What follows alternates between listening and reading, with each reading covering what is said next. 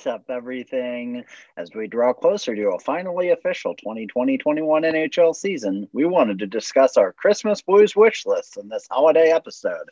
But first, we'll discuss the not-so-shocking news that Alex Steen has retired from the NHL. But even firster than that, Steven will check in live from the future, which was the present at the time and will be the past when you're hearing this, to cover any news we missed after this pre-recorded episode.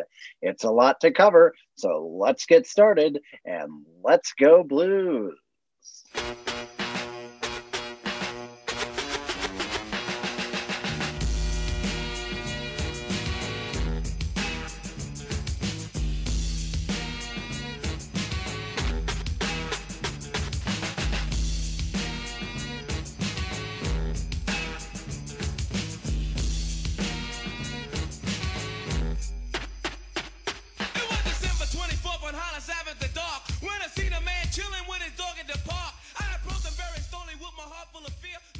Hey everybody, this is Steven.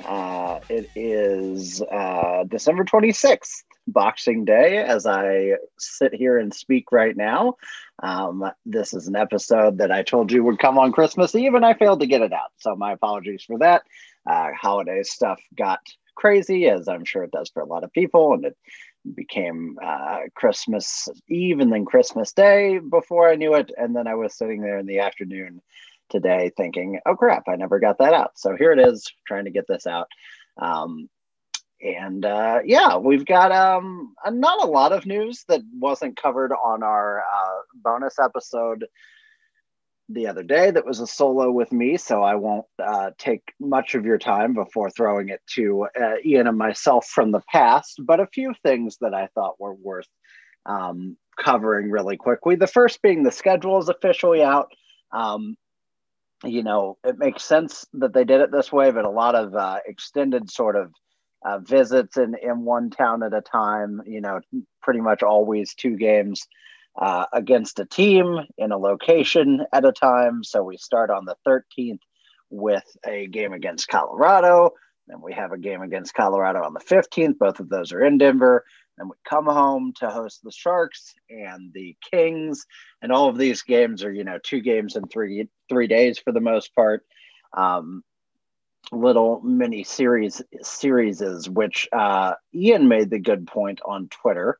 And you know that I am loath to ever give Ian any credit.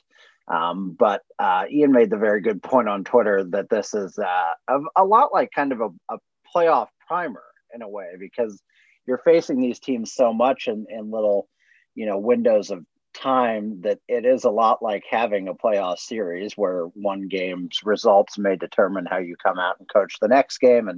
And his whole point, and I think I agree with it, is that it's really going to be more a measure of your coaching staff than even your players this season, which I think is appropriate. I think that's true. And I think it's kind of exciting to me because, I have no issues with Craig Berube. Obviously, he helped turn this team around and win them a Stanley Cup, and I'm extremely grateful for that. But with that said, I'm still not convinced he's necessarily an elite coach. I think he's a fine coach who's a good player motivator, but not necessarily a brilliant strategist. And I think it'll be interesting to see how he and his team handle this season with everything going on, with all the COVID stuff. Obviously, he's got Jim Montgomery back with an NHL team, and that'll be nice to have a guy that served in that head coach role. And then, apart from his own struggles, which we're so glad he, got treatment for and was able to hopefully, basically overcome for the time being, hopefully permanently, but has overcome and is battling. And I'm really thrilled that the Blues gave him a second chance, but I think it'll be great to have his presence on the bench there and, playing a key role in the coaching staff alongside Steve Ott and Mike Van Ryn. I think Ian is right that it's an interesting test of the coaches. And then, there's some interesting stretches in March. Every Friday and Saturday is a back-to-back, which will be fun. It's the Kings 2 times on the road on the 5th and 6th, the Golden Knights on the 12th and 13th at home, the Sharks on the 19th and 20th, and the Ducks on the 26th and 27th.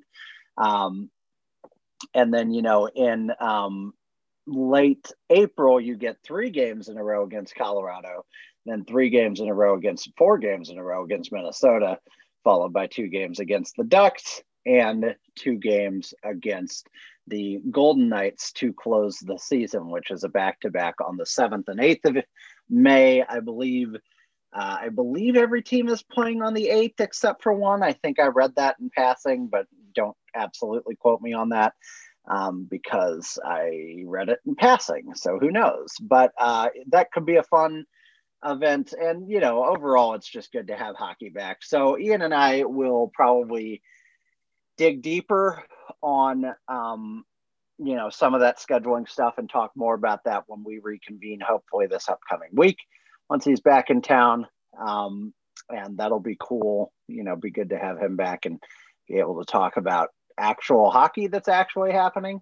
And then we have, 2 weeks until 2 potential podcast weeks until the start of the season. So I don't know exactly what that'll look like. Usually we like to do every division and preview them. We may have to do 2 at a time this year or figure something out, but that'll be kind of up in the air and we'll figure that out as we go. But that's kind of the big league updates, and I don't think I'm forgetting anything. I'm pretty sure we covered the O'Reilly news on the solo episode that I did a few days ago. If we did not, it'll be something that Ian and I discuss in more detail, I'm sure, when he comes back. But couple of other signings around the league to talk about real quick that have happened over the last few days as teams are kind of trying to figure out their roster and finalize things. Carl Soderberg signed a 1-year, $1 million deal with Chicago. I think that's a good deal. He's a good player. He's older now, obviously, but he can play center and wing and still has some gas left in the tank. And obviously there's, that old adage that there's no such thing as a bad 1-year contract. That's not going to haunt them because they have the space for it now. Slater Cuckoo signed a 1-year, $850,000 deal with Edmonton. Our old friend and Stanley Cup champion Michael Del Zotto went to Columbus on an undisclosed deal yesterday on Christmas Day. Somehow the Tampa Bay Lightning signed Anthony Cirelli for 3 years, $4.8 million per season because the salary cap simply does not exist there. I'm sure Ian and I might discuss that more in the future. They also signed Eric Cernak and Jan Ruta to 3- and 2-year deals, respectively, at a combined about $4.3 million. So, just somehow finding over $9 million, $9.1 million in cap space just out of the blue. So, whatever. Ryan Miller returns to the Anaheim Ducks, checking one of the boxes of potential veteran goalies that the Blues could sign. The Nashville Predators, being the greedy, rotten bastards that they are, signed both Erik Haula and re-sign Mikael Granlund for 1-year deals, combined $5.5 million for those two. I've been pretty vocal on Twitter that I would have liked to see the Blues get either of those guys and preferred both of them to Mike Hoffman, because I think they're a little more versatile and can do more of the things that the Blues need up and down the lineup. My concern with Hoffman is that they will have him. He's really a power play specialist. I mean, he's pretty garbage on even strength. And, granted, that's been with bad teams. And one argument could be, well, if he's got good teammates and good line mates, they can pick him up more. The flip side of that, to me, is that good teams don't really have space for power play specialists. They need guys that are more well-rounded than that and have more to offer. My fear was signing Hoffman. If you do it for a 1-year deal, I'm fine with it. It makes sense. We need goal scoring help, whatever. But my concern with him is you sign him to fill this Tarasenko gap that you think you have right now, and then Tarasenko potentially returns as early as mid-February or something, and then where does Hoffman go? What's his role if Tarasenko is fully healthy and scoring goals again? Hoffman loses a lot of his value, so I certainly wouldn't want to see them commit to him for more than a year. I'm not that wild about bringing him in on a 1-year deal, but if they do, it's obviously no harm done. But yeah, I mean, it's not. I know there are people on Twitter that are hot for Mike Hoffman. Just not something that means as much to me for sure. And then, yeah, I think the last thing that I wanted to mention, kind of a question that I have is, are the Blues going to go out and sign somebody to a deal with like a veteran goalie that they need for their 3 goalies? Each team is required to have 3 goalies included on their taxi squad. So, we might need a third. We do need a third goalie unless we're willing for John Gillies to fill that role, which seems pretty short-sighted to me. If I was the Blues, I would certainly consider going out and grabbing one of Jimmy Howard, Corey Schneider, which would be obviously a much riskier play because of his injury history. But you could make an argument that he's motivated to get back at it and do it. And then the third veteran right now that is out there is Craig Anderson, the former Ottawa Senator, longtime Ottawa Senator. None of those guys are going to, move the needle for the team necessarily, but with questions about whether Husso can really shoulder the load of the NHL right now, and even about Jordan Binnington's performance of the bubble, although I'm much less concerned about that. I think it's worthwhile to go ahead and try and get one of those guys and just bring some of that solidity. They might have done that anyway with a PTO had the season not had this taxi squad thing to give Villy that little bit of motivation like they once did with Brian Elliott. Of course, that worked out in such a way that Brian Elliott became one of the best goalies in team history. So, I don't think that's likely with either of those guys. They're a lot older than Elliott was at the time, but I would like to see them go get one of them. I'm pretty indifferent. I think I'd probably lead Jimmy Howard slightly, but I just think having that veteran depth is going to be important there in a season that's got a lot of back-to-backs, got a lot of question marks, and you don't want to be in a situation where Jordan Binnington gets injured or God forbid gets COVID, and unless he was one of the players that kind of already had it in the bubble, wouldn't shock me, but either of your goalies really gets COVID, and then you've got one that has to go through this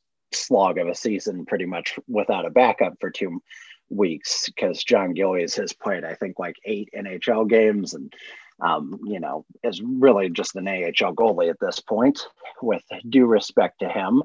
And so, not a guy, 12 NHL games, not a guy that I think you would want to rely on heavily. So that's my thoughts on that. And really, that's all I've got to say before we kind of go back in time and go through this Christmas episode. You can hear Ian and I talk about Alex Steen's retirement finally, and some other things that are more fun and seasonal. So that's really all I wanted to say before I get out of here and give you the episode that was originally recorded. Just wanted to apologize for the delay, having said that it was going to be on the 24th. Obviously it was not, so my apologies for that.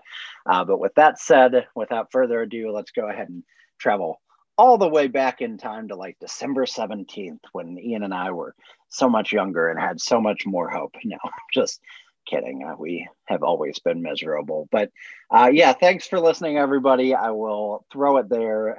Merry Christmas again. I know it's a little late, and happy Boxing Day, happy holidays. It's still a festive time of year. We're still going to have lots of fun. So eat your leftovers, enjoy your gifts, and we'll talk soon. Hey, Doc, you better back up. We don't have enough road to get up to 88. Roads? Where we're going, we don't need roads. Like DeLorean?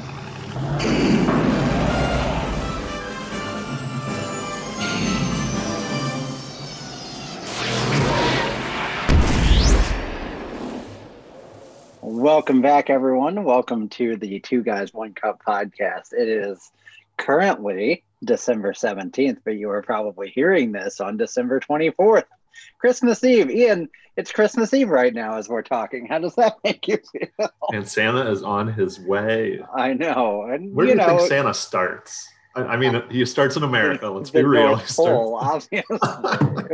Where's his first stop? Oh, yeah. It starts in America because America's most important. I mean, that's obviously. Skips right over Canada. Yeah, no. Goes to America. No, Canada doesn't get shit. Canada's an afterthought. That's where he finishes up and goes back up. That's why they haven't won a Stanley Cup in 48 years, because Santa keeps skipping them on Christmas. They're asking them. They ask them every year. Yeah, they beg for it, but nope. Justin Trudeau and Santa Claus cannot be in the same country for legal reasons. So, if Justin wants to move out, then Santa can come back, but them's the rules. Yeah, we're here.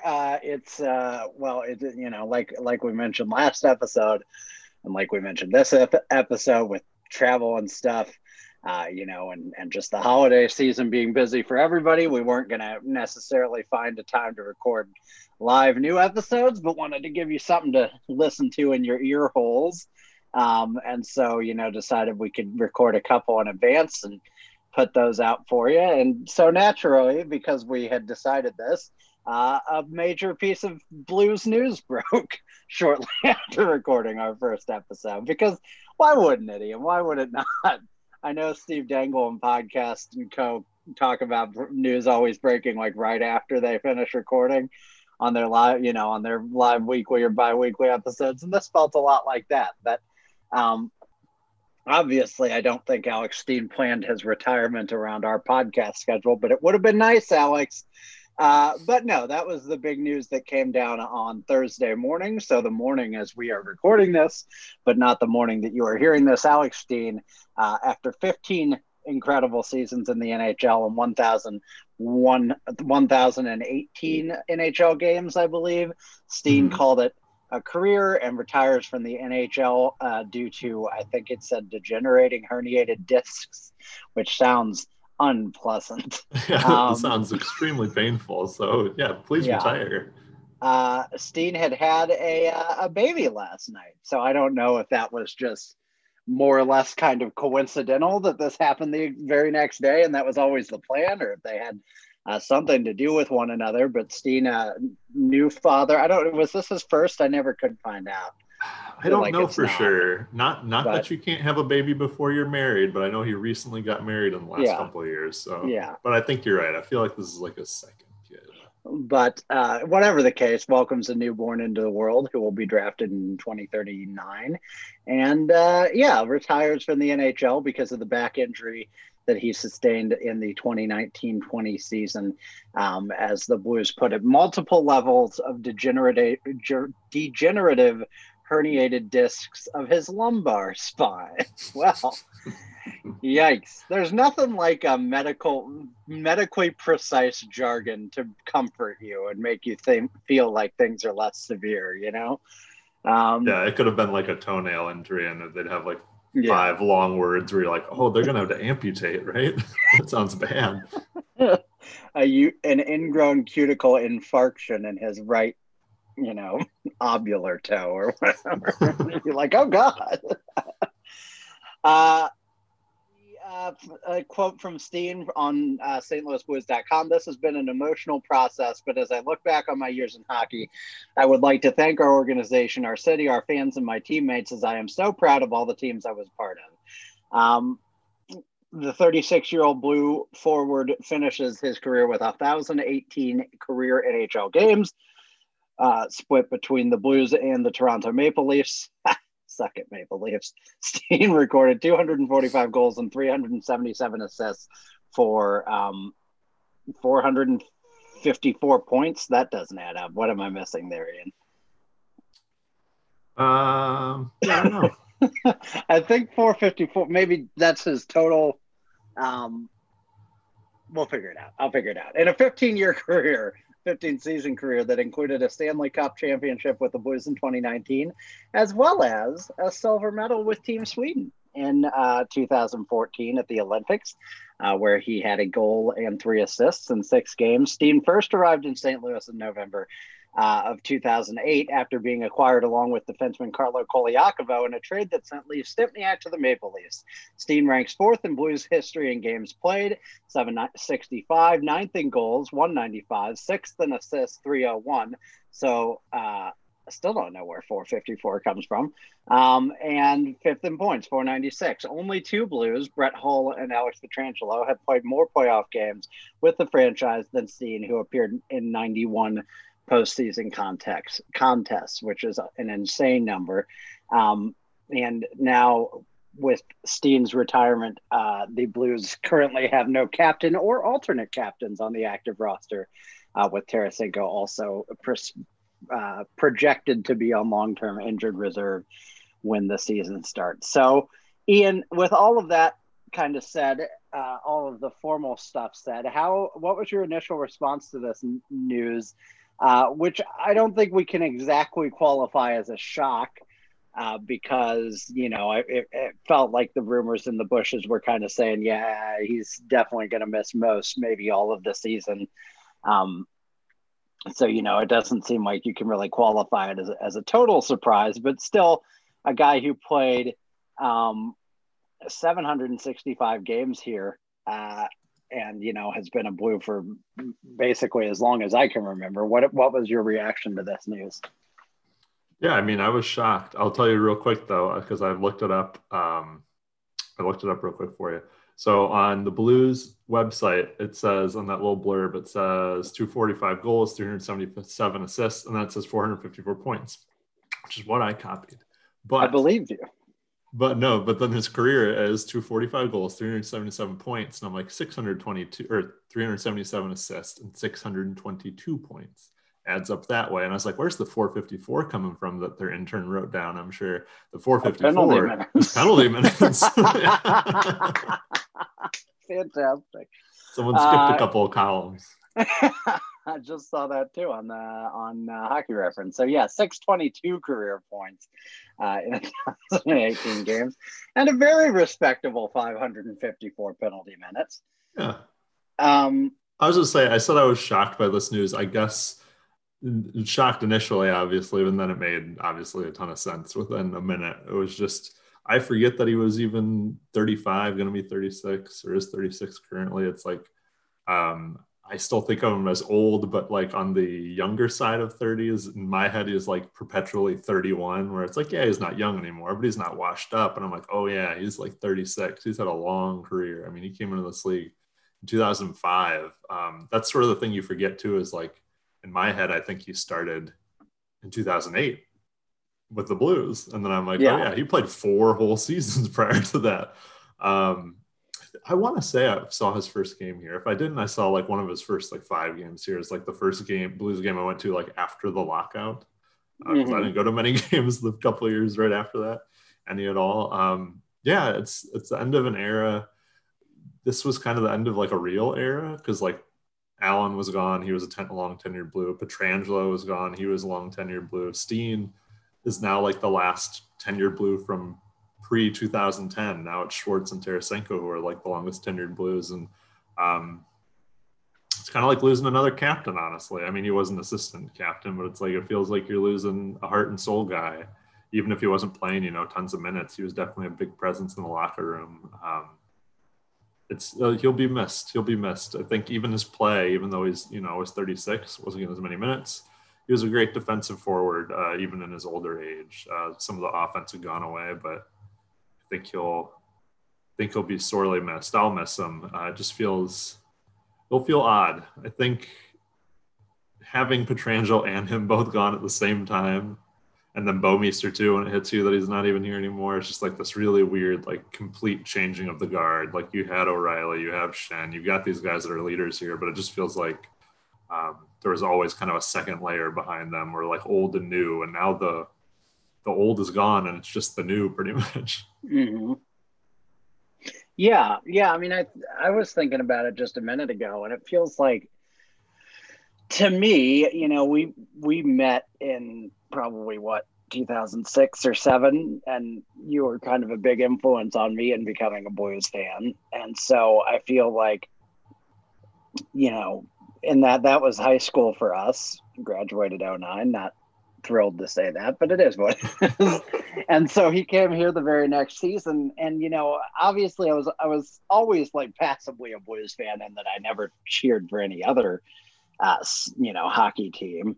But yeah, it really felt like that period, especially in college, is when I really start remembering, like, okay, now I'm all in, now I'm watching, now I'm, reacting to trades and things like that. So I don't specifically remember his trade happening, but I was thinking about it, and I definitely don't remember really actively rooting for a team that Alex Steen wasn't on. Like, I know that I did at least passively support the teams before that. And I remember some of the Demetrius stuff and some of that era as well, when I was really young. But like, Alex Steen is kind of the guy who has been there the whole time that I have been really any form of solid or increasingly hardcore Blues fan. And so like, it sucks, it sucks that players get older and they have to retire. It is part of the game, but it does feel like, Backes left a long time ago. Oshie got traded. Perron has been back and forth several times. So it feels like he's a little bit different, and now in my mind, he's kind of that guy. But, Pietrangelo left, Allen left, like all of these guys that have been there so long are gone now. And Steen retiring is kind of the last nail. And like, oh, the first generation of your Blues fandom is sort of over now. Yeah. It feels like you've entered middle-aged Blues fan. I know. No, it's like adult Blues fan. Yeah, it's weird too, because I don't know. I mean, I'm trying to think of top 10 Blues all time in my head.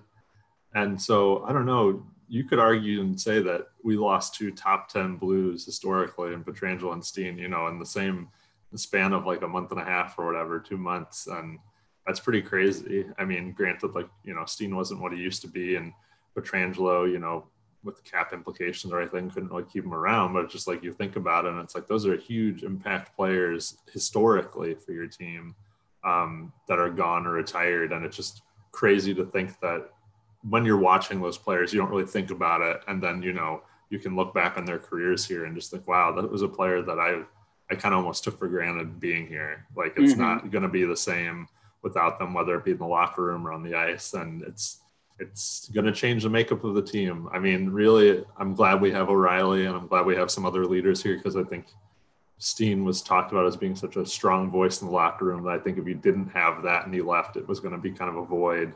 And I could see a team. I really could see a young team, because we have a kind of younger team these days, at least forward-wise too, like just falling. I could see them falling into a kind of hole where it's like, we don't really have a direction here. So I'm glad we have somebody there for it, but it's just to speak to Steen's presence on this team. And I think, given what he said about the city and how much he's liked it here, I could easily see him slotting somewhere into a front office role, or even, a coaching role at some point in time, probably not anytime soon with young kids, but just seems like that would be an easy fit for him. I think Armstrong said that on his call today. Like, Steen has a hockey mind and could fit anywhere within this organization if he wanted to. Mm-hmm. Yeah, I mean, I think Army has been really good about getting and keeping people if they want to stay, and I hope he does, because he could certainly be, if he wants to stay stateside and stay in the area, he could certainly be that kind of long-term influence that you see, like a Bobby Plager or somebody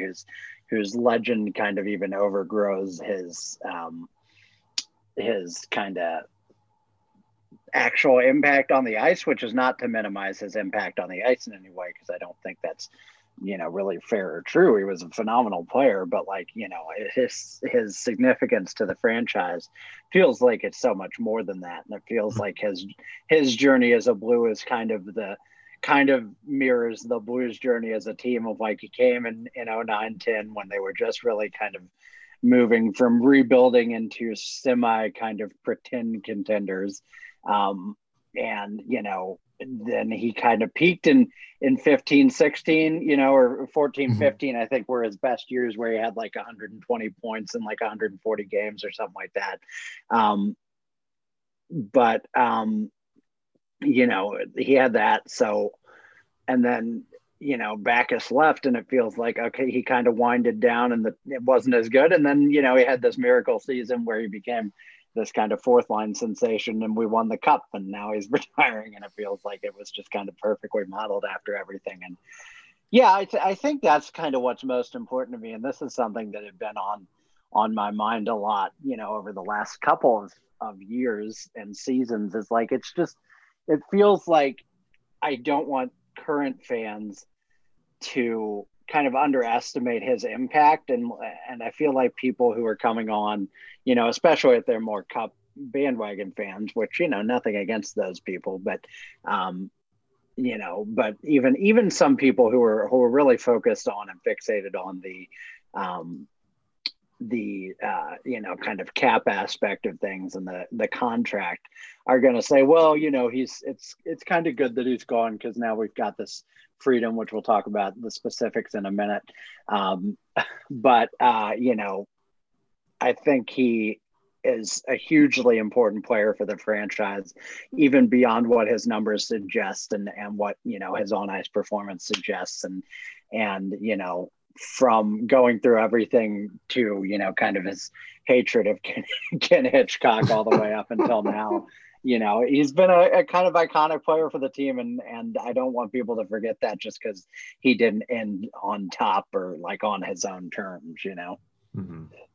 Was retirement thrust upon Alexander Steen, or did he choose retirement? A little bit. Yeah, I think it was thrust upon him.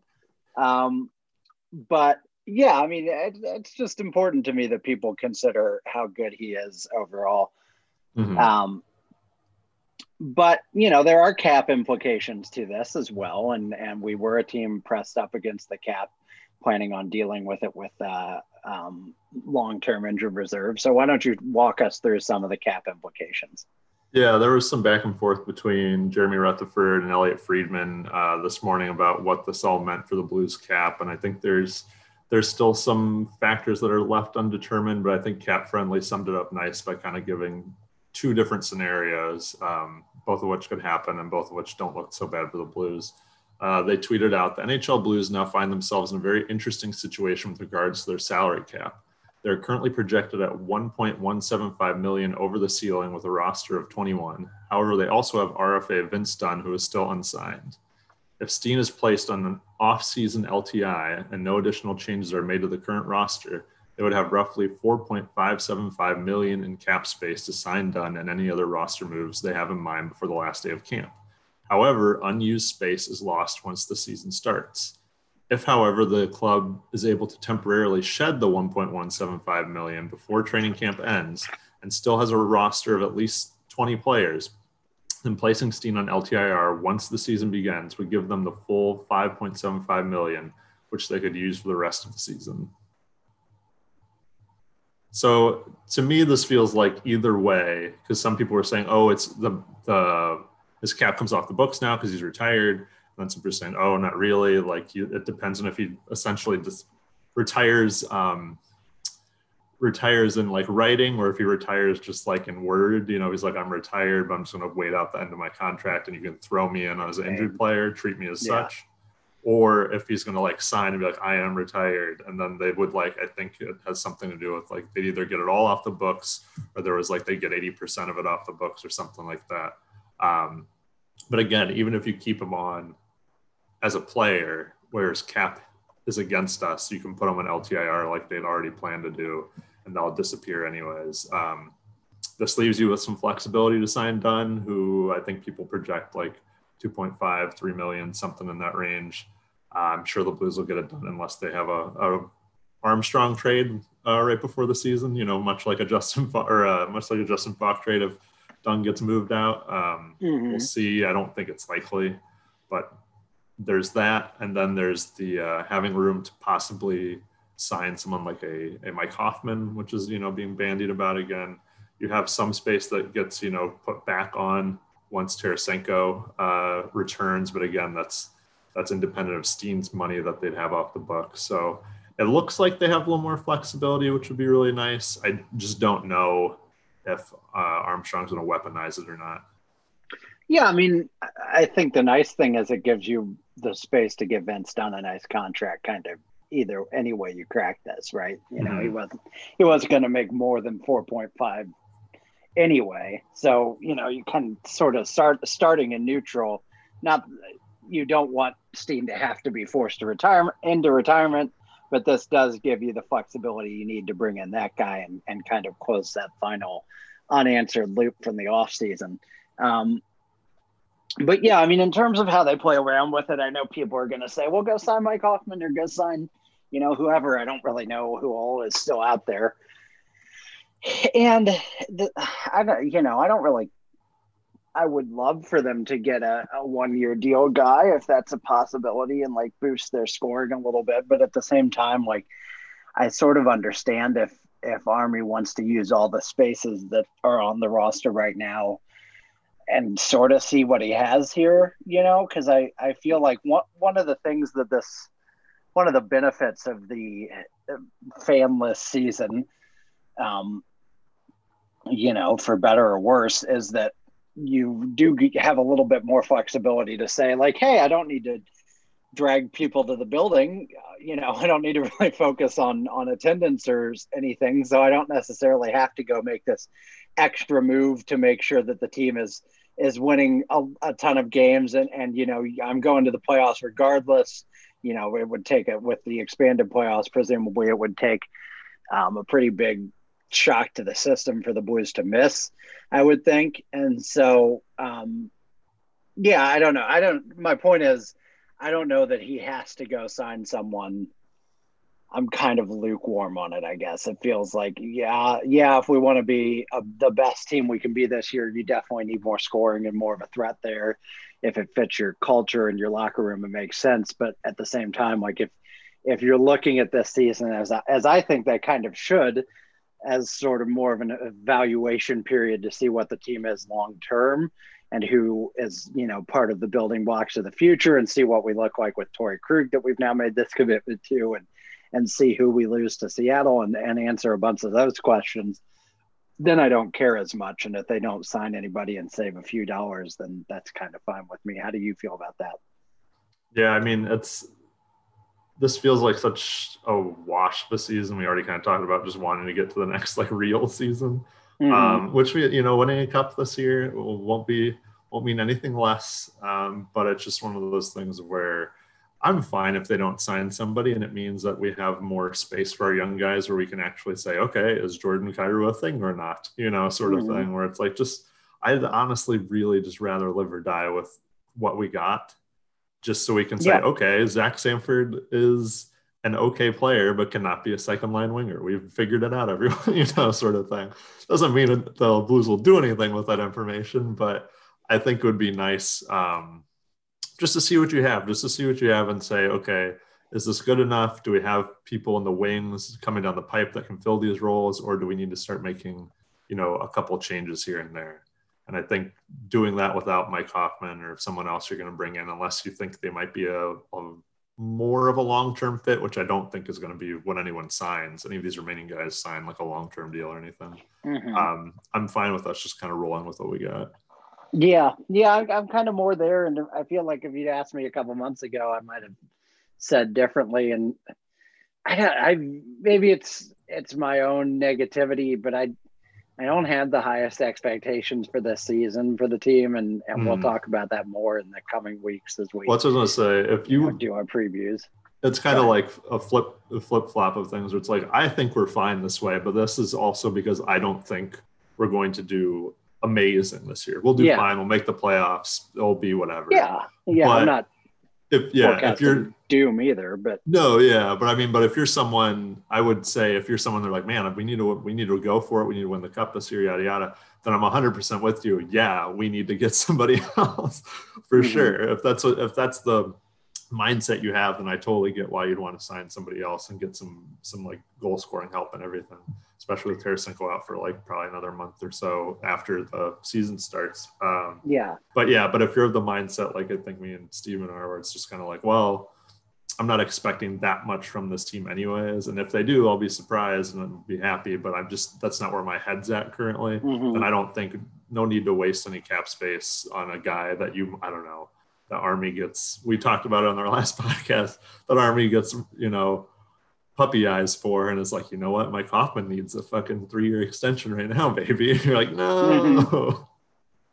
Yeah, that's a good point too. And I feel like Army will look at it kind of the way we are. He's been public before about his viewing things in kind of those short-term windows, and recognizing the natural ebbs and flows of a team. And I don't think he's going to delude himself into thinking that he's got a better shot now than he did last year, with an injured Tarasenko, with Steen and Bouwmeester both gone, with Pietrangelo gone and Allen gone, and so many unanswered questions. I know we added Krug, and I'm not saying the team's bad, but it just doesn't seem like this would be the year that he'd pull the Ryan Miller where he's like, okay, I'm pulling out all the stops because I think we can win it this year, sort of thing. It just feels like that'd be really premature. And so I feel like he is more likely to pull back and kind of examine his cards and see what to do and win. And then maybe if he's surprised by how good they are, he can make a deadline move and have some flexibility there. But I'd be kind of surprised if he made an immediate move. But we'll talk about some more of that in the coming weeks as we do, division previews and of course, being the future being what it is. If we made a major move, you may have already heard me in an insert solo talking about our signing, Mike Hoffman to a 2-year, $3.8 million deal or whatever. So, who knows? But with all of that said, I don't think it's necessarily likely. Let's look at who is remaining just for curiosity's sake. Chara's out there. Duclair's still out there. Chara obviously not really a factor for our discussion. Mikhail Granlund is one I'm a little more interested in. Yeah, like Eric Howell out there. Yep. Kovalchuk and Hoffman. No thanks on the Kovalchuk. Is Koivu out there? I think he officially retired, but I'm not sure. Old Bones Koivu? Okay. You could bring back Carl Soderberg. We lost one Swede who was here 1,000 years ago. Now we can bring in another. Or Sami Vatanen is on defense, who would be more interesting, but, kind of already overloaded on the left side. So none of those guys. I mean, Hoffman is the one that stands above the rest of them in terms of, ability to add something immediately to the team, I feel like. But none of those guys, I feel like, are you going to be sitting here kicking yourself that you didn't sign in a couple of weeks if it comes down to that. So we will bring you updates if they occur, and may have already done so if they have occurred. But that's what it is. That's the story for right now. Alex Steen has retired. Best wishes to him on his recovery. Congrats on the new baby. We hope he's a long-term part of this franchise, even if he's not on the ice any longer. And best of luck to him and his family. Henrik Lundqvist also sadly announced this morning that he has a heart condition that's going to prevent him from taking the ice with the Capitals. Maybe it's a broken heart from not getting to finish his career with the New York Rangers. And I'm only comfortable making that pun because Lundqvist made it himself. This is sad. We don't have to linger here. It's always sad to see the greats not get to kind of finish on their own terms. And you kind of assume that with a heart thing, much like with Bouwmeester, it's like maybe if they can even get him to the point where it's like, yeah, you could probably play, like, why would you take a chance? You're already a first ballot Hall of Famer probably. And, you have already had this great career. So like, how much is a Stanley Cup shot really worth it? If that's really all you're going for at this point. But it is sad to, obviously first and foremost concerns about his health. but also, kind of sad to not see him get the opportunity to try that new home and advance his career the way he wanted to finish it. Any thoughts on Lundqvist before we move on? I mean, it's just too bad, and he'll be another year older, and it just feels like now's the time to retire. Don't play a game with the Capitals. I was kind of all for it because I was like, hey, maybe they win you a cup this year, but like, it just feels like with everything you've got going on, the only thing you're missing is a championship, and I know that means a lot to a lot of people, and I'm sure to him as well. But it just doesn't feel worth it when it has to do with your health and everything, and you're still, like you said, first ballot Hall of Famer, one of the all-time greats in goal, and it's just like, you don't take the risk. Go to retirement. Be happy. Be as sexy as you've always been. Yeah, exactly. And he is very, very sexy. So now, with all of that stuff, we didn't necessarily plan to have a ton of news to cover for this episode. So we plan to do a Christmas extravaganza with some Christmas-themed, Christmassy Christmas things. And that's exactly what we're going to do, Ian. We're going to go through our wish list and our naughty or nice list, and it's going to be a grand old time. So with the Christmas extravaganza, how would you like to proceed? Do you want to go into these wish lists and take turns? Or I know there are some on yours that are also on mine, so maybe you can introduce your topics, and then I'll echo where I have agreement, and then I can do the ones that are unique to me. Does that sound good to you? Yeah, I think that works. All right. So why don't you take the lead on the 5 or so things that we want to see for the Blues this year? Yeah. So number 1 on my wish list, no particular order, but I do think this is actually probably number 1 is I hope Tarasenko returns from his injury and is able to play a meaningful role in this team moving forward. I think we've all sort of forgotten, maybe I'm projecting, I know I've forgotten how fun it is to watch him play. And like, it's one of those things where I look at, like, I've got 3 Tarasenko jerseys, none of which are like a standard Blues jersey. And I just think of how much fun he is and just like a goal scoring machine. And he's dynamic, and he's, for as much as this team has always been like, we need a setup guy for Tarasenko, they've had Laterra, but they've never actually needed one. He's been just fine on his own. He's the Phil Kessel of goal scorers, but that's what Phil Kessel is. So I don't know, he's the Phil Kessel of Russian goal scorers. And that, like, he can just do it on his own. It might look like he's kind of out there on his own when he does it, but like he can do it on his own, and I want to see him get back to that. And he's, of all the players, I think, on the Blues, like Steen, Pietrangelo, everybody, as they're retiring and leaving, I think when Tarasenko's gone, that'll be the weirdest one to me.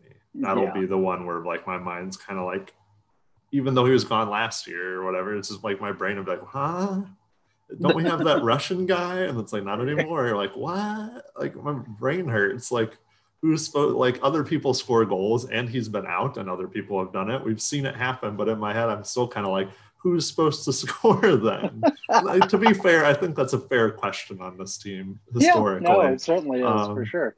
So I just want to see him. I want to see him get back to form, even if it just means, like, I think we're all hoping for a bunch of 40-goal seasons, and some people are like a 50-goal season and stuff. With this being a shoulder injury and everything, I just want him to get like some 30-goal seasons under his belt again. I think if he just returned to where he was, I'd be more than happy, because I think he's just a fun player. And like, when you watch like the interviews he has, he's just such a fun guy to listen to, and he loves the sport and he loves the city. And it's just, I want to see him back. Yeah, I mean, I didn't put that on my list purposefully because I knew that you had done that. That's the one I let myself look at in advance, but or really just couldn't avoid looking at. But yeah, I mean, there's no doubt that I would echo all of that and just agree that, he's very iconic to me and very much like the heart and soul of this team. And I think, as much as we have made the argument on the negative side for, with 3 shoulder surgeries on the same shoulder, like, that's a real concern. And there is no guarantee that he gets back and is ever the same full player that he once was. The flip side of that argument is that he's still only like 29 and you know is otherwise fully healthy, and it's hardly like he's washed, you know. So if the shoulder surgery is successful and it does, you know, really repair everything and make it good to go again, he could still have a very nice end to his career and, you know, potentially hit 500 goals and do all those awesome things that we always hoped that he would do. So, you know, it's nerve wracking right now, and you don't really know how he's going to be, but God, it'll be good if he can be back and be healthy. That's going to really feel great and just be so fun to see him score those first couple of goals. And then, you know, that first time he gets on one of his heaters where he scores 4 or 5 in like 2 or 3 games, you know, that'll be just a great feeling. So I definitely hope it happens this year. It'd be a Christmas miracle. Right. Thomas, my number 2 on my wish list is that Robert Thomas has a 60-point season, which means a 40-point season in a 56-game season.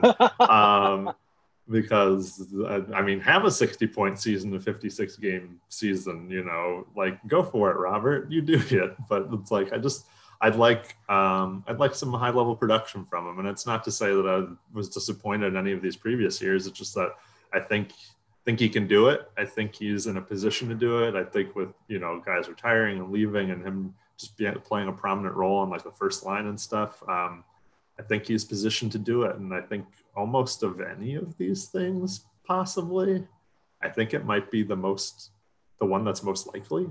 Maybe that's just me hoping beyond hope. Maybe that's my Christmas cheer. But I hope that I think Thomas can do it. I think he can get a 60-point season, asterisk for this season. I think that'd be amazing. I think that would kind of I don't think there's many Thomas doubters out there, but I think it would kind of show like, yeah, see, this guy is elite and this guy can be on the first line and can play a center. I don't know how they're going to get him to play center on the first line, but whatever, it'll happen. And I think it'd be great. Yeah, agreed. This was one of mine that I did write down and had little doubt that you would echo something similar. It's a little counterintuitive, really, because if he has his breakout year this year, he's actually going to be in position to demand a bigger, more robust contract, but I kind of don't care. And just want, you know, I just want to see it. And he's still so young. It's not like, okay, if he still has kind of a middling season this year, it's not like you need to press the panic button at all. Because I think he's only 21, right, at this point, maybe 22. So, I mean, he's still super young. Yeah, 21, won't be 22 until the playoffs, July 2nd. Yeah, I mean, I agree with everything you said. I don't really have any doubt that he can and will eventually do it, but would love to see it crystallize this season. And I think the team really needs it too, and has kind of put him in a position where they're sort of expecting it because of the other people that aren't here anymore and that are moving away and moving out. So I want to see it. Speaking more to our young players, number 3 on my wish list is that Kyrou solidifies himself on this team. And all I mean by that is plays like the majority of the games a season, you know, isn't on the wheel of bodies, isn't being switched out for McEachern and stuff. If he can be on any one of the top 3 lines consistently, I don't care if it's 1, 2, or 3, I'll be happy. I just want to see him get some NHL time. And it's the same thing we were just talking about earlier. No Mike Hoffman, no filler that we purchased real quickly off the market to put in on this team. Just give Kyrou and some of these guys time. And I want to this can be a growing season. This can be a learning season for the Blues to see what they have in some of these players. But I think he most certainly of anyone needs to have the space to show us what he has. Yeah. And Kyrou is not on my list, but agreed that I'm kind of sick of hearing the Kyrou doubt. I'm kind of sick of hearing that, you know, well, he's smaller and scored a lot of points in the OHL, which must mean he's Ty Ratty and therefore a bust. You know, there are certain segments of the Blues fan base that are never going to get over that prejudice, I don't think, and never going to get over their kind of face punchy tendencies. And that's fine. That's a different style of hockey. And I get it that you do like the physicality, and the size never has, you know, hurt someone in the NHL. But more than anything, kind of like you said, or a different take on what you said, I'd like to see him prove himself to the doubters who, you know, maybe won't maybe won't after this season believe that he's a superstar, but at least can see his role and put him in kind of that Sanford tier, that Blay tier, where it's like, okay, this is a guy that I know is part of this team and has something to offer, even if he hasn't quite broken through into what I think he will eventually, which is a really top tier of scoring forwards in the league. But I'm not relying on that to come this season, and some of that depends on the role that Craig Berube allows him to play. But definitely want to see him sparkle. And he will. I hope Justin Falk sparkles. That's my fourth thing on the wish list. Justin Falk, our sweet little stoner child. Yeah, he moves out of the basement. He has his own place. It's off of Kings Highway. It is a duplex. It's a duplex, but that's fine. People live in duplexes and do just fine for themselves. So yeah, they do. I'm saying a 10+ goal season from him would be fun. That's a 7+ goal season, a 56 game season. We all have to remember these things. I like that you've manipulated these math numbers in advance. Yeah, he's had a 10+ goal season in 4 of his 9 seasons in the NHL. There was one recently, I think the season before last, I guess the second to last season with Carolina would be the way to phrase it. I think he can do it. I think he's, again, better positioned to do it with Pietrangelo gone, being in a top 4 position on the right side where he feels more comfortable. Get some power play time, because like Pietrangelo played on our power play, did he not? Even though like he wasn't really wasn't bad, but he just wasn't like it was a power play there. Quarterback. Yeah, so it's like I'd love to see Falk in that position on one of those 2 power plays, even the first power play, if it makes the most sense. But yeah, I think he will. I think we said this in predictions earlier. I think Torrey Krug, who everyone's going to think is the shiny new toy, is going to have a little bit of a hard time adjusting. I don't know why. I just feel like that will happen. And maybe he'll be better off. But then I think Justin Falk will surprise some people because he had a year under his belt on this new team. He's in a more prominent role than what he was used in last year, and a role he fits a lot better. And so I think my wish is just for him to return to form. Yeah, agreed. That was also on my list. And, it's kind of fun. It's always fun for the fans, for the Twitter fans, to have a whipping boy that they kind of scapegoat for a lot of the team's problems. Yeah. But we're honestly just too invested in Justin Falk to not hope for the best, whether it's having a great season that we can then kind of lure Ronnie Francis to take him to Seattle and run away with him and just get the risk off the table with that contract, or whether he does stay here and become a long-term part of this team. Like, that deal is not going away. It's not just going to evaporate. And, I think we all have to root for the best for him.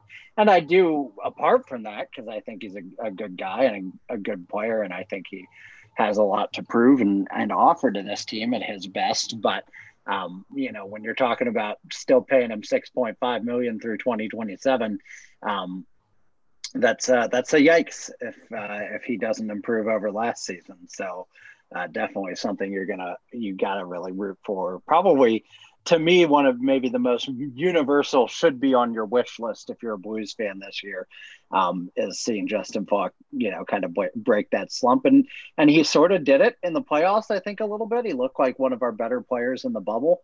And, he looked a lot better too when after Scandella got here, they found some rhythm, and we had that 8-game winning streak going into when the COVID stopped the season. So, I think there's reason for optimism there, and an obvious narrative for why last season was tough and this season won't be so tough, which you all detailed with the position and opportunity. But yeah, I'm just really, really hopeful, because it's going to suck if he can't break out of that. Yeah, I was like, then at least you know who the whipping boy is. Then you're like, no doubt about it. And my final thing on my wish list is that Binnington is a great season, but not too great, because I love Binnington to prove that last year wasn't a sophomore slump. He did all right, but, wasn't as good as his first year here, his first half a year here. And I think he can still do it. I think he is positioned to try and, I like that word, position, to prove all the haters wrong. Ariana Grande song. I know, it's lovely. It's such a good song. It's a bump. But I think that fits who he is like he had a kind of a crappy time in the bubble, and now he's going to try and prove everybody wrong that he's a better player than that, and I think he is. But I don't want him to prove them too hard and have like a 940 or something ridiculous. I don't think I have to worry too much about that. But we know who Binnington is. He's, if we're being honest, he's pretty much like the David Backes thing or the Jonathan Taves thing or the Brad Marchand thing, where it's like, you know what, when they're on your team, I love them. Great. Perfect. They're your baby boy. And then when they're gone and they're on some other team, fucking can't stand them. Where it's like, when people like don't like Jordan Binnington and there's Blues fans are like, I don't understand. I'm like, oh, you understand. Oh, I understand. Like, come on for now. Sure. I forgot I got in that pushing match with Kyle Clifford last year, and then I forget that Kyle Clifford is on this team now, and I'm like, oh, that's fun. That's friggin' weird. Yeah, that's weird to think about. I always like that narrative. Like, why do you hate this guy? And it's like, because he's a tool, and he's a tool. Let's not pretend. Like, we don't have to pretend. I love Jordan Binnington, but he's a tool, and he's our tool, and that's fine. And that's the thing is like, know your enemy, and then know your friend, in the sense that Binnington is going, if he has a really good season, if he has an even just okay season, is going to be demanding quite a bit as a UFA.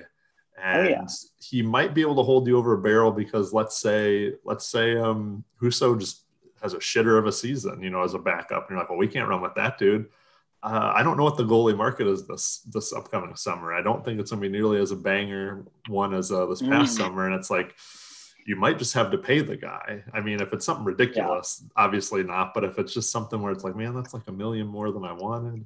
It's like, well, what are you going to do? So I hope he plays well enough that if he does demand a fair amount of cash, it's actually worth it. But we'll see. I think that's the sleeper story of this year. And maybe it'll become bigger and bigger as we get closer to the end of the season.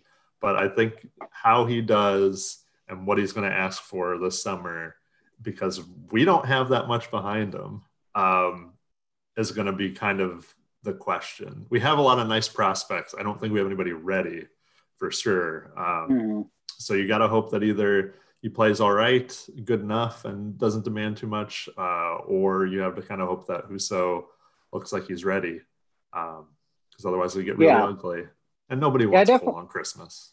No, I definitely think that is the big season, the big story of the season in some ways, is goalie performance. And I know there will be people, especially if Binnington struggles or walks or anything like that, who will say, see, we should have just kept Allen. And just to counter that narrative out of the gate, this team could never just say, okay, Jake Allen's our starter again. That ship had sailed, that horse was gone. That wasn't a possibility. So, but still with trading Allen and I don't deny one of the best backups in the league, who at least has that ability to step in as a starter for long stretches.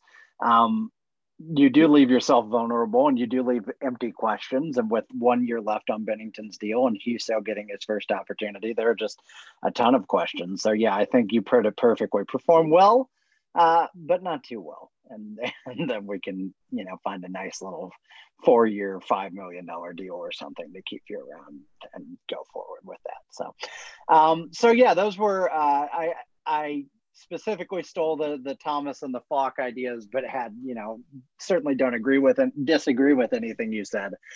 For my wish list, I'll start at the bottom here a little bit and move around, because I've got some sillier ones down lower here. I wanted to wear the reverse retros a lot. I don't really, but I do kind of like them more than most people, and I will gladly just bathe in the hatred from the people that really don't like them, because I think they're kind of sharp and look golden. So I would much rather the Twitter controversy be over sweaters that people don't like, rather than like Justin Falk sucking, or whether Jake Allen should die or something like that. So and another one kind of silly, but I hope this team either goes deep in the playoffs or misses them, and that's a little bit of a joke, but like, I would love to have a better, the nicer read of that is I would love to have a better view of what this team is overall after this season. And I'd love to just get a realistic picture of who they are. So I don't obviously really want them to miss the playoffs, but at the same time, wouldn't be the worst thing to get a good draft pick, although next year's draft sucks naturally, I think. So, that wouldn't be the worst thing for us. And at the same time, if we're going to go into the playoffs, I hope we prove that, we are built for success and we can get into the second or third round or whatever.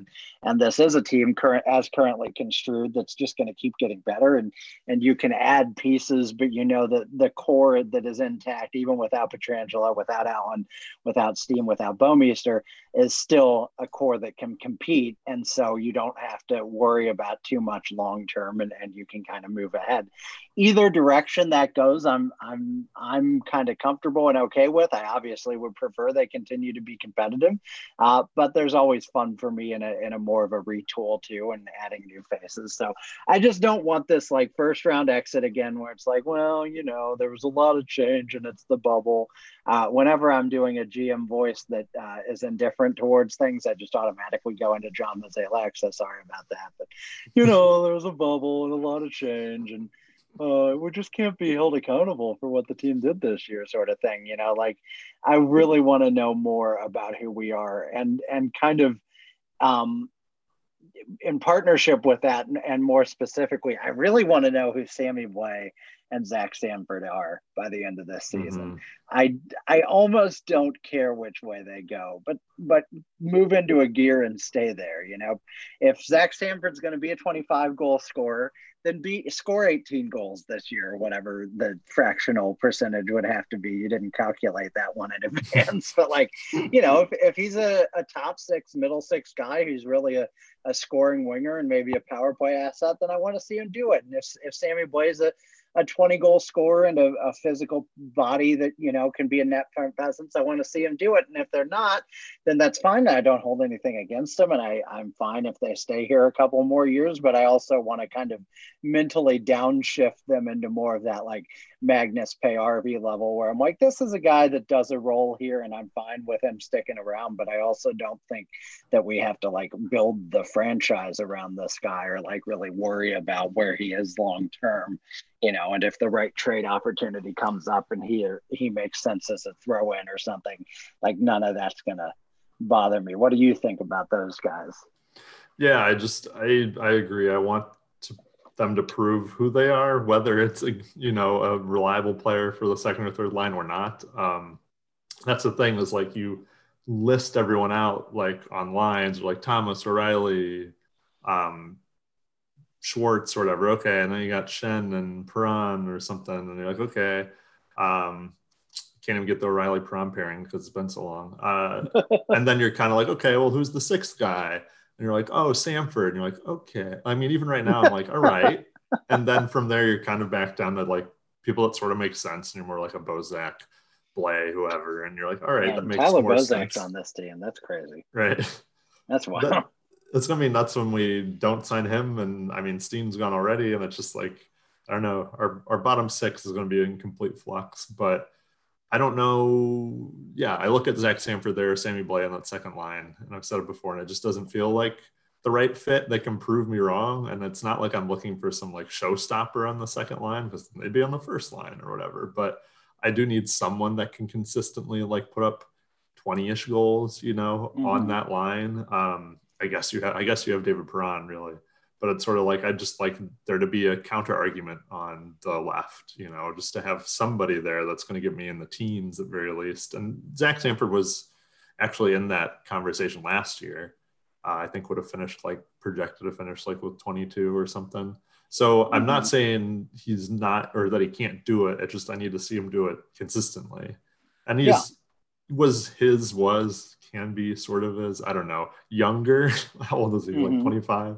It's you can still have a little improvement as far as offensive awareness and points go. So I think there's room for it. I just like to see it. And like you said, rather than have him fade into a Magnus PRV role, it's like, well, he hit 11 this year. And you're like, God damn it. Well, then he's not the answer. I don't want us to be like, well, next season after that, we got to see if Zach Sanford rebounds. And it's like, no, I don't want all these like, will he not until he's like 28. And then we're like, I guess the Zach Sanford experiment failed. It's like, yeah, it failed 4 years ago. And again, maybe he's a fine third liner or something, but it's like you just need to fill that role on the second line. And so to bring it back, you just have to kind of know who it is that you have in Sanford and Blais. Yeah. I think you said it well. Also on my list is give me a surprise breakout performance.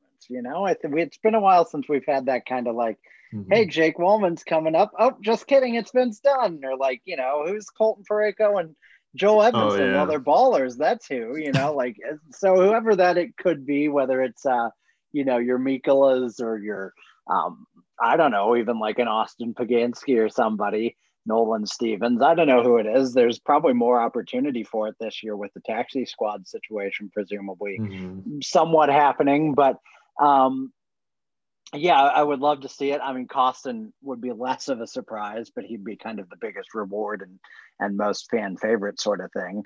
But yeah, I mean, I'd just love to see that this year. You'd always love to see that, obviously. But it would be a really nice thing to have another guy where you're like, oh, I thought he was maybe a C player or a D player, and now he's maybe like a B player, and that'd be cool. You know, like just somebody fits in. I think, you know, you are looking at like maybe Mikkola and Kostin as probably the two most likely to sort of do that. But if it's somebody else, I'm definitely down for it too. And then my last one is I'd love an Army trade. I mean, I'd always love an Army trade, but give me one. I think this franchise, personally, we talked about it a little before.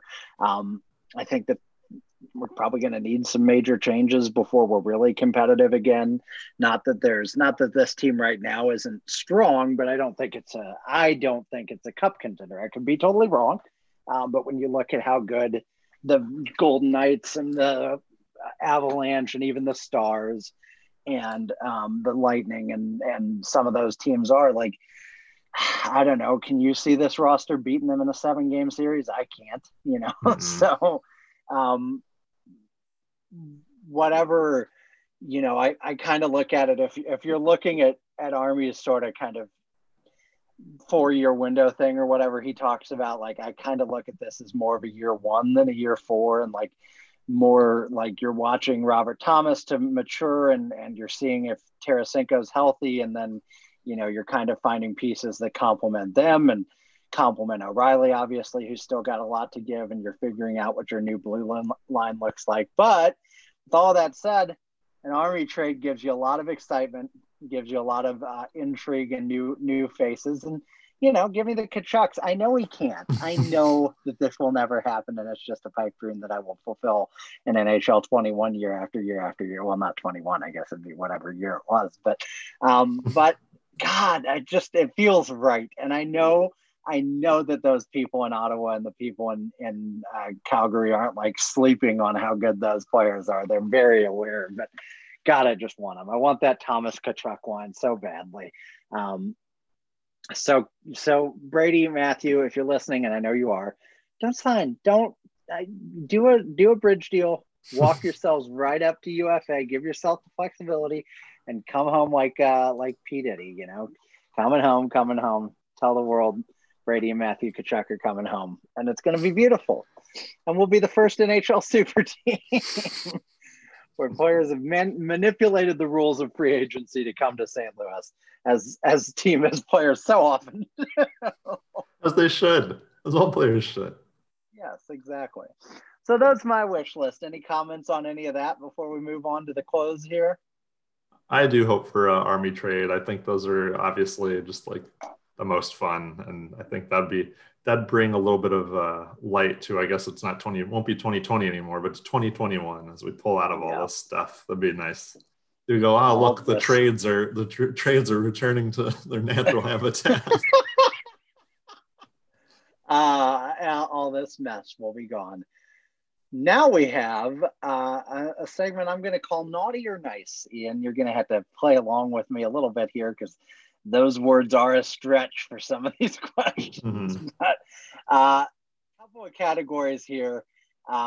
Just your quick overall thoughts on, will these things be naughty or nice? And I'll describe what each of these means in context. So for this first group of four things, naughty means that it won't happen, and nice means that it will happen. Okay.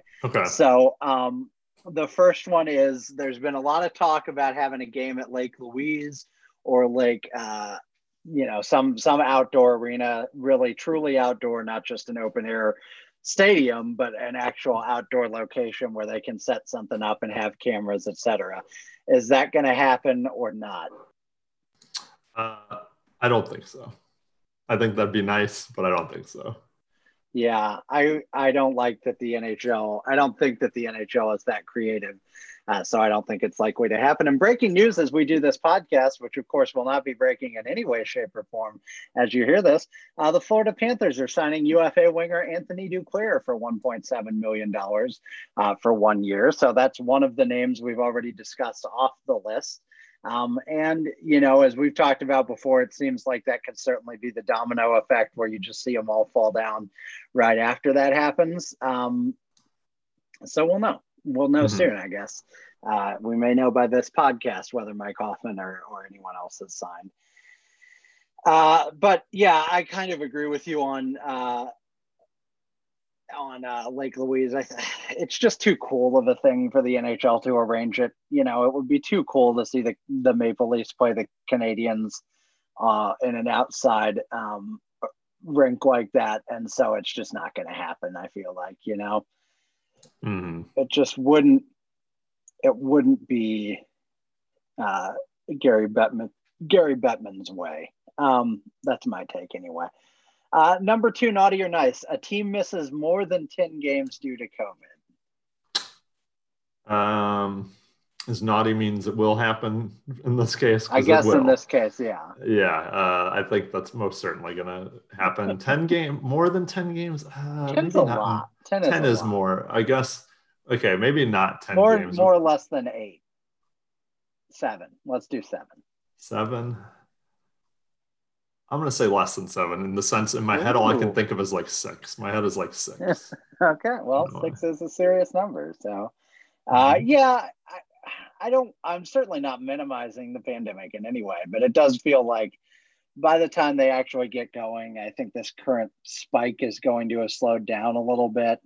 And then, who knows how soon they'll be allowed to get an injection. I just saw on Instagram, one of my friends who is a nurse getting a shot in her story, which I can only assume is the COVID vaccine, I hope, for, her sake and the world's sake, but because she's a nurse, so those are starting to travel and they're going to travel fast. And Dr. Fauci has talked about, even as soon as kind of June or so, you could talk about a basically back to normal scenario. And so 10 does feel like a lot, but it's evolving and we'll see. It is going to be winter. They are going to be traveling. So be interesting to see. Ian, are we going to have nice, a first time MVP, or naughty, a repeat MVP candidate?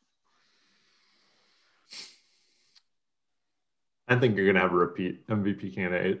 I think that's be the naughty. I think they'll have a repeat just because I think with as much time as folks have had off to get some of those injuries under control, I think you're going to see some of these veteran players, a Sidney Crosby or something, just have like an amazing shortened season and really light it up. I would love to have a new MVP, but I see one of those, like, I don't know, top 10 dudes that's normally in the conversation just doing it again. I mean, I see the headlines being written already. You thought whoever was done, but they're not done. And they're back to, Evgeny Malkin says, no thanks, or whatever, and is back to form. I don't even know if he's ever been MVP, but yeah, just like, I think that's the way it's going to go. Was he when he was Super Malkin? Probably. Probably. I really weirdly feel the opposite. I feel like this is going to be the year where somebody spikes, not a COVID case, but 2012 Hart and Lindsay Award when Crosby was hurt. I feel like somebody's going to spike and like have that season because it's shorter and because it's, weird circumstances where they like have a crazy year and they get the MVP, and then people are going to be like, that guy won a Hart Trophy for the rest of his career, and then he's not going to be that good anymore. A real Jamie Benn.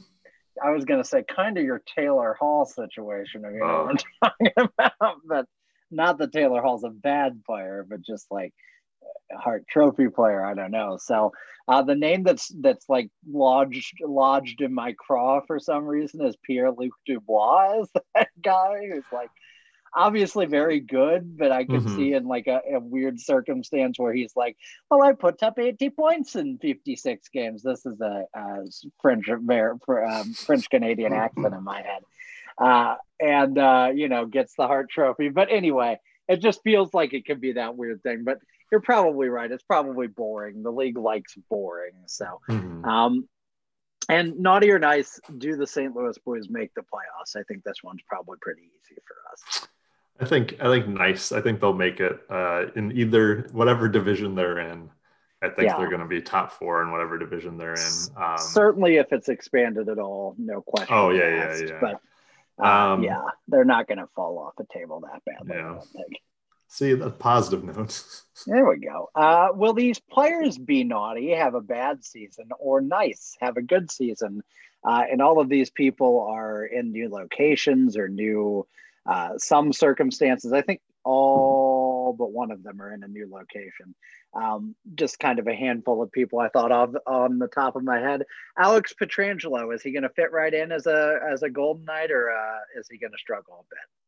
I think he's going to have a naughty season. I think there's just too much shit that I guess he or the front office, stirred up bringing him in. That I don't know. I can't see how that doesn't affect that team. I could be wrong. Maybe they just plow right through and they're the same Golden Knights of the last 3 years we've always seen. But there's something about it that I feel like, is this the straw that like breaks the camel's back a little bit? Is this the fucking turd that stains the bowl? Like, because you can't clean toilets. They just stain forever. I don't know. I think maybe he has a fine season and the Golden Knights don't, but I think he's gonna struggle a little bit.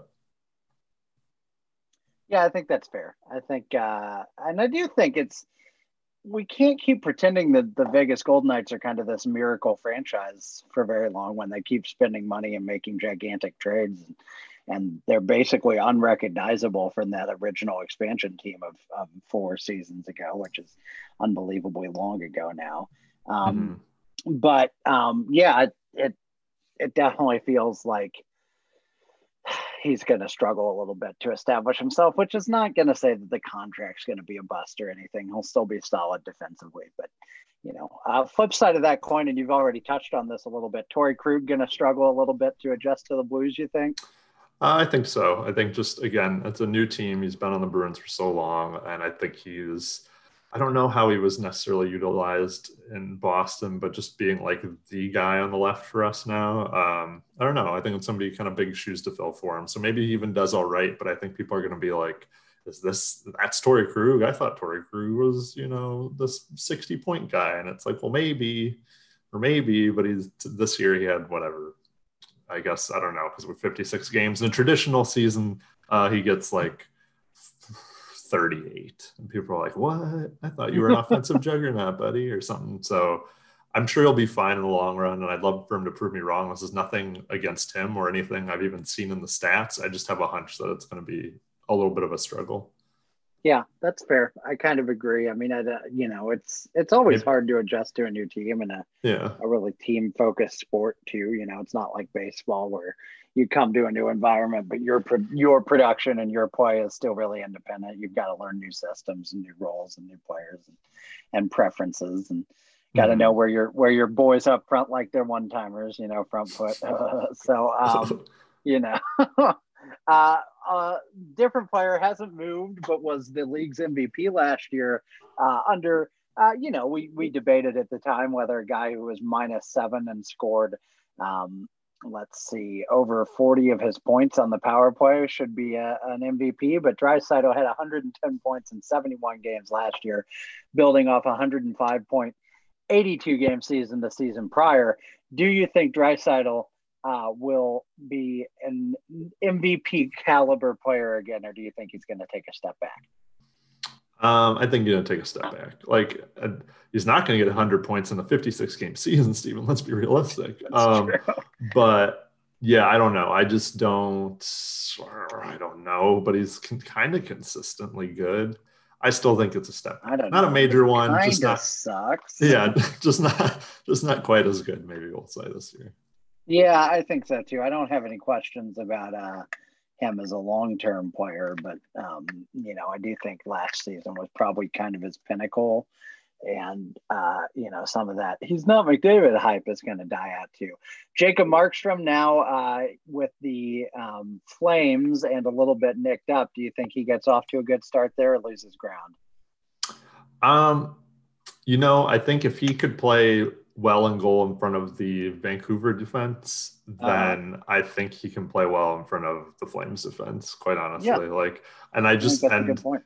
And that's not that's not saying anything good about the Flames. No, it's really just daggering the but yeah, I think he'll be fine there. I think if anything, he'll probably be the one bright spot on that team, because I really do think the rest of the Flames, they got Tanev, and they kind of still have the same team that's not.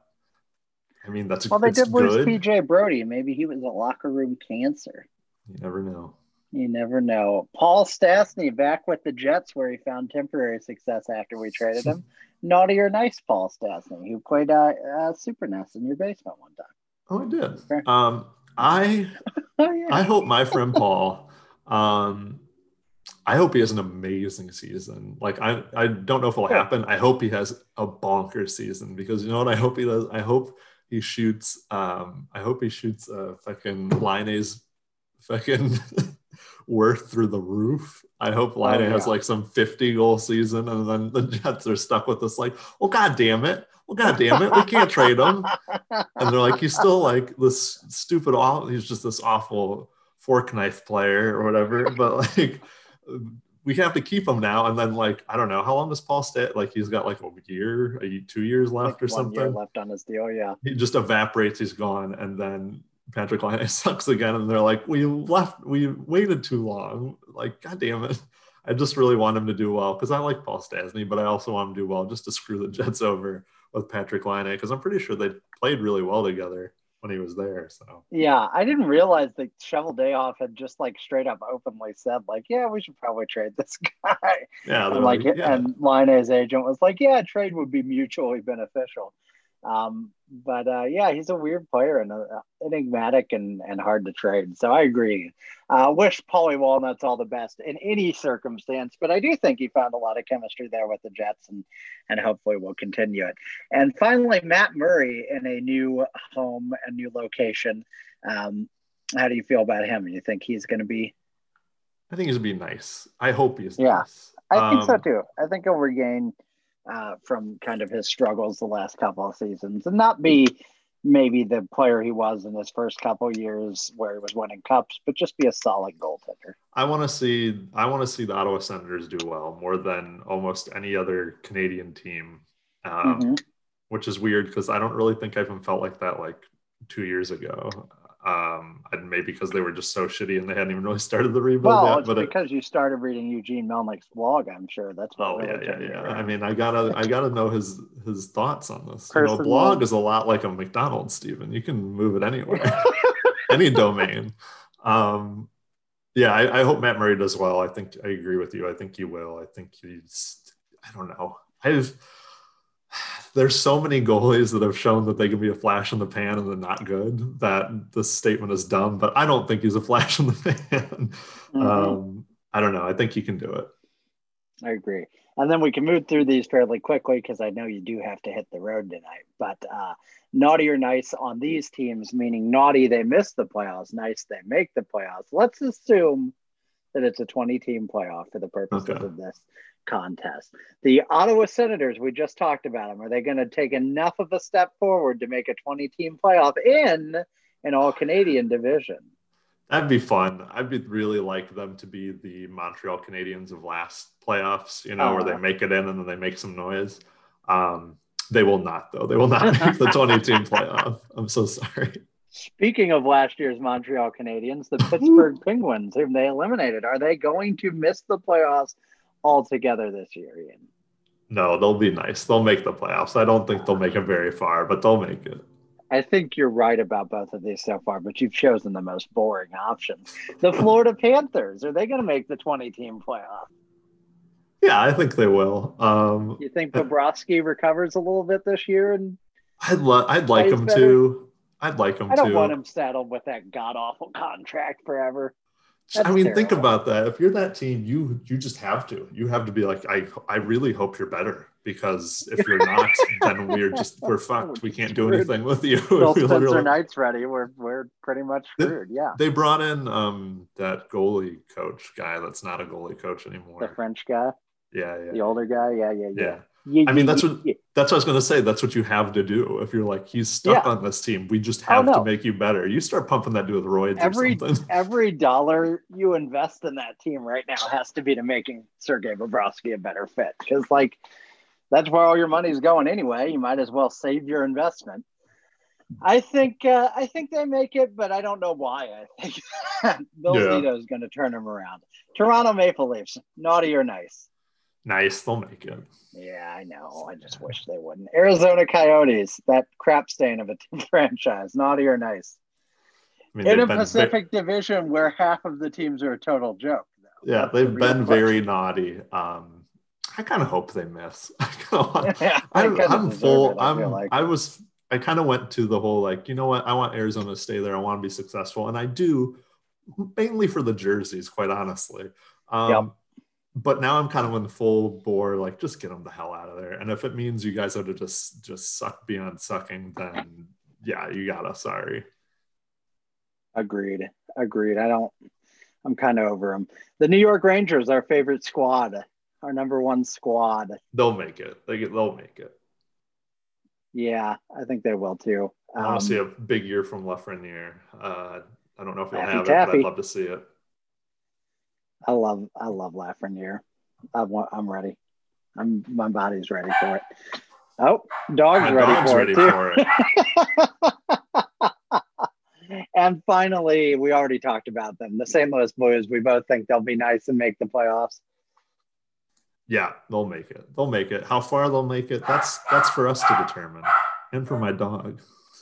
Your dog is very vocal. Folks, the dog's ready for Ian to get out of here. We're all ready to celebrate the holidays and enjoy our Christmas or our Chinooka, as Smokey Robinson says, or whatever else you might celebrate this time of year. It's a festive time.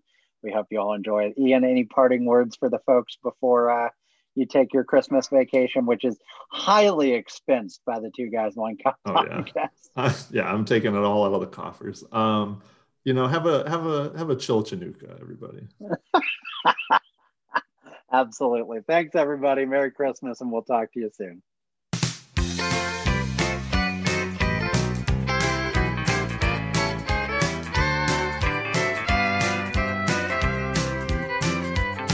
When it's Christmas time in Texas, it's a very special time for me.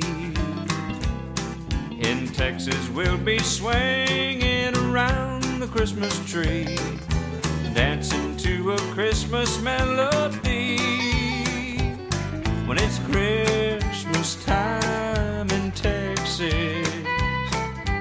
it might look just like a summer day. There may not be snow in San Antonio, but it's a Texas Christmas to me. When Santa crosses over the border, he'll sound a little different when he sings. He'll hear